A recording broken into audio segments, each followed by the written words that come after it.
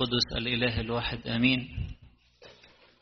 قصة زكا قصة محبوبة لينا، مذكورة في إنجيل لوقا الإصحاح 19، وهي قصة واحد بيبتدي مع ربنا من تحت الصفر. وشهر توت علشان شهر البداية في الكنيسة في السنة القبطية، دايما الكنيسة بتحط لنا نماذج لبدايات بدأت مع ربنا، بس بدأت وكملت، مش بدأت بس، بدأت وكملت. فهنلاقي قصة زكا النهاردة، وهنلاقي نموذج نسائي في الأسبوع اللي جاي، المرأة الخاطية.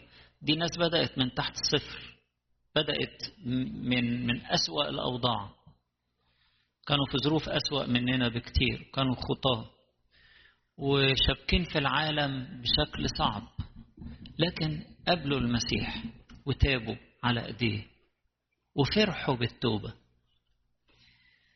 فالنهاردة زكا ده نموذج لينا، نموذج للتوبة، وبركة لينا ان احنا نقرب شوية منه ونتعلم. التوبة بتاعت زكا كانت مصحوبة بثلاث حاجات واضحة جدا: فرحة كبيرة قوي، وحرية، ونعمة غنية شبع بيها. فرحة لأنه اكتشف حب المسيح، اكتشف ان مش هو اللي بيدور على المسيح، ده المسيح اللي بيدور عليه، ومش هو اللي بيسعى في طلب المسيح ورؤيته، لا ده المسيح عارفه باسمه وعايز يجي يسكن عنده ويسكن في حياته. اللي بيكتشف حب المسيح بيفرح، بيحس ان له قيمة. في ناس تانية مش حاسة بحب المسيح، فبتحاول تعمل لنفسها قيمة، وعايزة الناس تكرمها، وعايزة الناس تحييها، وعايزة تلفت النظر شوية زيادة كمان عند السيدات. دي غريزية، يعني لفت النظر، بس عايزة كل الناس تركز عليهم، عايزين يحسوا ان لهم قيمة. واحد عمال يحط ألقاب قبل اسمه كده علشان الناس تكرمه، ويفضل يجري ورا الحاجات دي وما يشبعش برضه، وما يحسش ان له قيمة، لحد لما يقابل المسيح يعمل له قيمة بقى كبيرة خالص. يقول له: ده انت ابني اللي بدور عليه، انت خروفي الضال اللي انا سبت 99 عشان جاي لك، عشان انت لك قيمة كبيرة عندي، انا هبذل نفسي عنك، انت جديد تساوي كل حاجة في عينيا، دي حياتي كلها ليك، حياتي كلها أبذلها ليك. الإنسان لما يعرف كده إن له قيمة يفرح قوي، يفرح قوي. فالتوبة فرحة، والتوبة أيضا فرحة لأنها رجوع لحضن المسيح الدافي. العالم بارد، ما فيهوش حب حقيقي، في مصالح بس، لكن عند المسيح في حب حقيقي واهتمام حقيقي.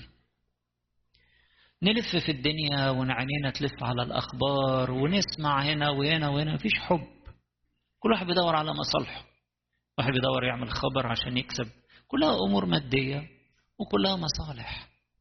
لكن عند المسيح في حب حقيقي، يعني يا رب تتقبل الانتقاد والناس تقول عليك دخل بيت راجل خاطي عشان بتحبني. أيوه، حب حقيقي. عشان كده التوبة مفرحة. وهنلاقي ان السيد المسيح لا أنبه ولا وبخه، مع انه كان زكا كان وحش جدا، يعني ظالم وكل فلوس ناس وقاسي على ناس، يعني كان عامل حاجات وحشة جدا، لكن ربنا ما قالوش كلمة واحدة سلبية. حب احتواه بالحب، فزكا اتغير تماما. واكتر حاجة تغير الانسان مش التقريع والتوبيخ والتأنيب، وانت هتتصلح وبقالك سنين طويلة عايش، شبعت من اللي انت بتاخده ده، ونقعد بقى نأنب في الناس. دي مش طريقة المسيح خالص خالص، ولا دي مشاعر التوبة بتاعتنا. التوبة مش ان الانسان يقعد يضغط على نفسه ويبهدل في نفسه ويعيش في الندم والكآبة والحزن. لا، التوبة واحد بيخلع القديم ويلبس الجديد، واحد بيدي ظهره للعالم وبيترمي في حضن المسيح. فالتوبة مفرحة. معرفش ليه الشيطان يقعد يصور للناس العكس، يقول له انت ايه التوبة اللي بيقولوا عليها دي، وتروح تعترف وتحرج نفسك، ويصور للناس وكأن التوبة دي حاجة صعبة وكأنها شيء مؤلم ومفزع، وليه وعلشان ايه وليه الحزن وليه، كل شوية يكلمونا عن التوبة. التوبة مفرحة. شوفوا زكا نموذج اهو، يقول لك أسرع ونزل وقبله ايه؟ فرحا. فرحا. توبة معناه ان المسيح بيقرع على بابنا وبيقول لنا تفتحوا لي هدخل واتعشى معاكم في وليمة، في فرح، هنبقى مع بعض في فرح. ها أنا واقف على الباب وأقرع، إن فتح أحد الباب أدخل إليه وأتعشى معه وهو معي. قبله فرحا. فالتوبة فرحة كبيرة. نمرة 2، التوبة حرية من الرباطات والتقطيع للرباطات القديمة. الإنسان يفضل مكتوم نفسه بالخطية لحد لما يتوب، يفوق يفرح ويتحرر. هي التوبة كده، التوبة الوحيدة اللي تحررنا. عشان كده واحنا بنستقبل التحليل اللي ابونا بيصليه في آخر الاعتراف وفي القداس، يقول اقطع كل رباطات خطايانا، اقطع كل رباطات خطايانا. فالتوبة حرية. وقد ايه الخطية لما بتكبل الإنسان وتستعبده، تشغل فكره وتشغل مشاعره، تخليه مش عارف يتصرف، مستعبد.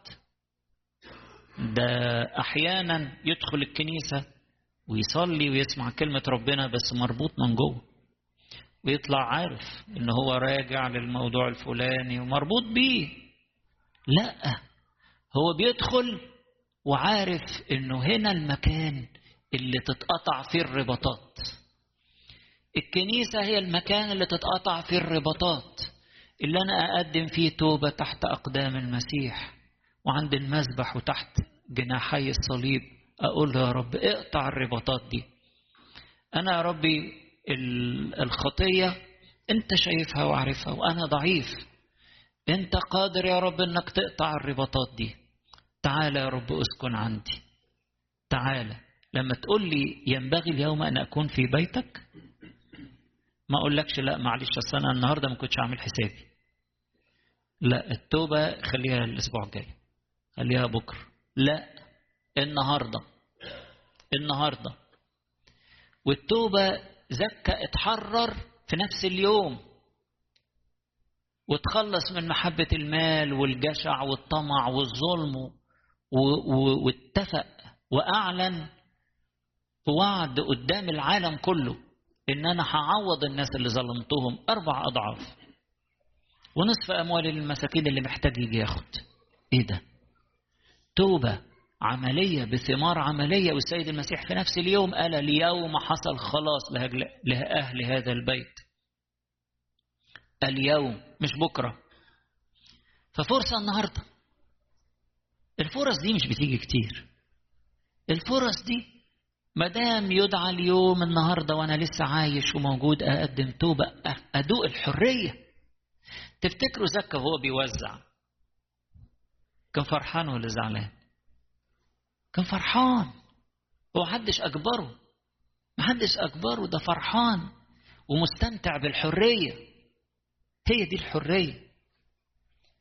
في رسالة غلاطيا الإصحاح 5 يقول كده القديس بولس الرسول أول آية، يقول اثبتوا إذن أيها الإخوة في الحرية التي حرركم بها المسيح، ولا ترتبكوا أيضا بنير عبودية. اثبتوا في الحرية، اثبتوا في التوبة، ما تخلوش الخطية تطغى عليكم تاني. يقول في حتة تانية لا تملكوا الخطية في أجسادكم.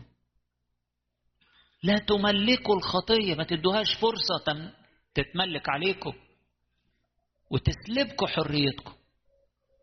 المسيح بيحررنا علشان نعيش في حرية وفرح على طول. ما ينفعش ان احنا نرتبك ايضا بنير العبودية تاني. فالتوبة حرية والحرية مفرحة أيضا.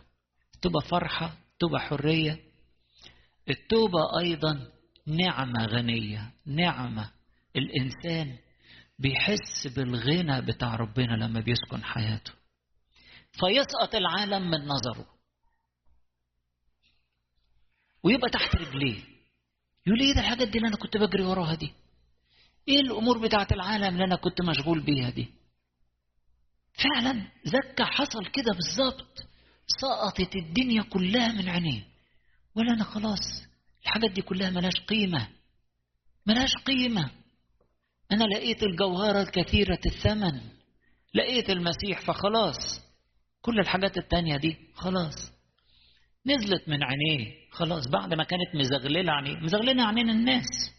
كتير من الناس عايزين دي، وعايزين بيت أكبر، وعايزين عربية أفخم، وعايزين كذا والحاجات بتاعت العالم بتزغلل عينيهم.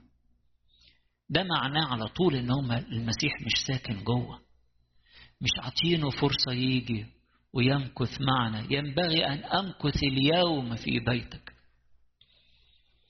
يمكث يعني يسكن معانا على طول. بس تنزل الدنيا دي من عينينا ونتغني بغنى المسيح. واللي يتغني بغنى المسيح يستغنى عن الحاجات الفالصو اللي كان عمال يلملم فيها من هنا ومن هنا، ويحط في البنك ده ويحط في المخازن دي، والبيت صغر لازم نجيب مخزن أكبر. مش كده؟ مشهور الحاجات دي في الحاجات دي في أمريكا. تلاقي ناس عندهم حاجات كتيرة قوي قوي بس البيت اتزحم بيها، فيأجروا مخازن كده مش عارف بكم، $100 ولا $200 في الشهر. يقول لك ده مساعته كذا تخزن فيه. ماشي. زكا لقى اللؤلؤة الكثيرة الثمن فباع الحاجات دي، اتغنى بالمسيح، اتغنى، فاستغنى عن الحاجات الفالصة اللي كان متمسك بيها وبيحارب علشانها. ده عاش طول حياته يحارب عشان الفلوس، وترقى لحد لما بقى رئيس للعشارين. كويس خالص. وبعدين من يشرب من هذا الماء يعطش أيضا. خد ايه في الآخر؟ اكتشف انه كان بيجري ورا كلام فاضي، فمضى وباع كل ما له، لأنه شبع بالمسيح، اتغنى بالمسيح. ناس كتيرة كانت حاضرة مع المسيح والتلاميذ. طبعا المسيح مش رايح لوحده، ده رايح معاه الكنيسة كلها، وزكى عزمهم كلهم. وإيه الفرح الكبير ده؟ فرح حرية ونعمة. فالتوبة هي لقاء مع المسيح المفرح المحب المشجع لينا، اللي مش بيأنبنا ولا بيوبخنا ويقول لك الماضي بتاعك لونه كذا ولا أبدا. مهما عملنا وجاي له نقول له سامحنا يا رب، يقول خلاص مغفورة ليك خطاياك، ويبتدي معانا بداية جديدة. وهو بيجري يدور على زكا وبيدور على كل واحد فينا. تنطبق عليه الكلمات اللي قالها في حزقيال 34، انه انا اطلب الضال واسترد المطرود واجبر الكثير واعصب الجريح. انا جاي علشان اطلب الضال. ابن الانسان قد جاء لكي يطلب ويخلص ما قد هلك. طب ده هلك خلاص؟ لا، مش خلاص. المسيح بيقيم من الاموات، المسيح بيخلص ما قد هلك، مش بس اللي اتعور ولا اتربط ولا استعبد ولا الخطية دايسة عليه، لا، ده اللي هلك خالص المسيح جاي يخلصه.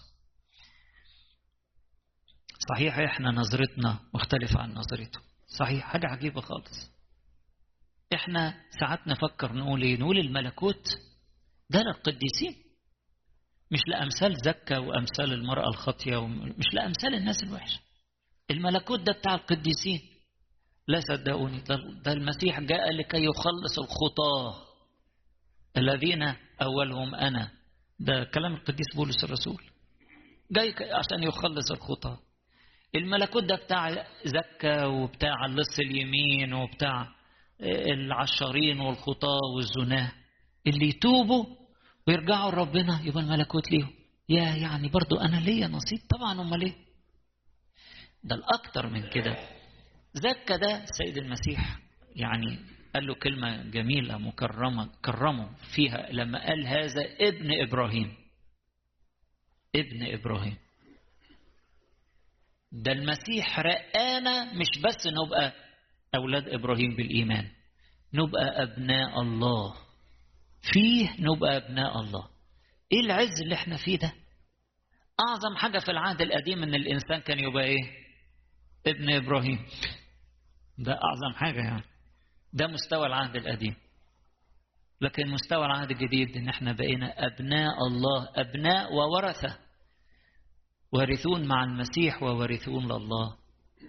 إيه ده؟ دي النعمة اللي السيد المسيح جاي يديها لنا.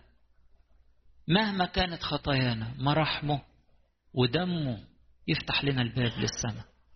ما دام نقدم توبة نتغسل في دمه ومراحمه ويغيرنا. النهارده في الإبراكسيس قصة بتاعت شاول بعد ما آمن بالمسيح، شاول الترسوسي، وبعدين راح أورشليم. فيقول لك الناس كانوا غير مصدقين، الناس مش مصدقين التغيير ده. ده اللي كان بيضطهد وبيعمل جرائم فظيعة ضد المسيحيين، قتل وسجن وتشريد واضطهاد.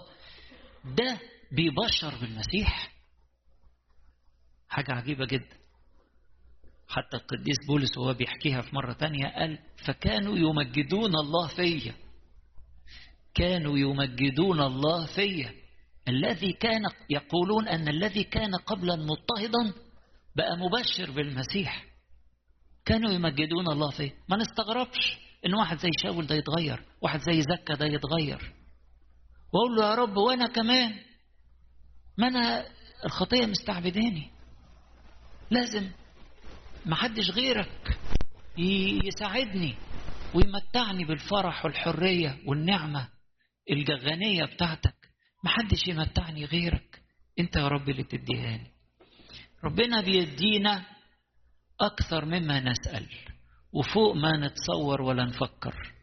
زكا كان كل أمنيته بس إنه يشوف المسيح، يراه من هو، بس اتفاجئ إن المسيح عطاله ما يفوق الوصف. قال له أنا عندك النهاردة في بيتك، أنا بتاعك، يا أنا بتاعك النهاردة يا رب، ده أنا اللي بتاعك، ده أنا اللي هعيش ليك، ده أنا اللي من هنا ورايح مش هعيش لنفسي، هعيش ليك يا رب. وهي دي ثمرة التوبة الجميلة، مش بس الفرح والحرية، لكن أقول له يا رب من هنا ورايح كل ما لي فهو لك. إذا كان أنت الغني العظيم الإله رب الأرباب جاي تقول لي كل ما لي فهو لك، يبقى أنا إيه أصلا اللي أنا هحتفظ بيه لنفسي؟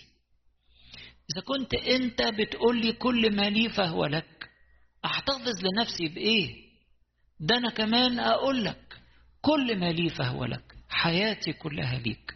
زكا بعد كده بقى تلميذ للمسيح، وبيته كنيسة وفيها دير قبطي النهاردة موجود في أريحة، في مطرح المكان بتاع بيت زكا.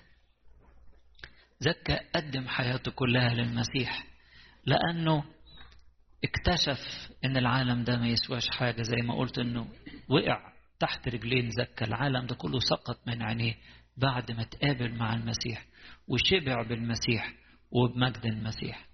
احنا محتاجين النهاردة ناخد زكا كده نموذج حلو يشجعنا نتمتع بفرحة التوبة، بحرية التوبة، بالنعمة الغنية اللي المسيح محضرها لنا لما نقبل إليه، فنتمتع به زي ما زكا تمتع به.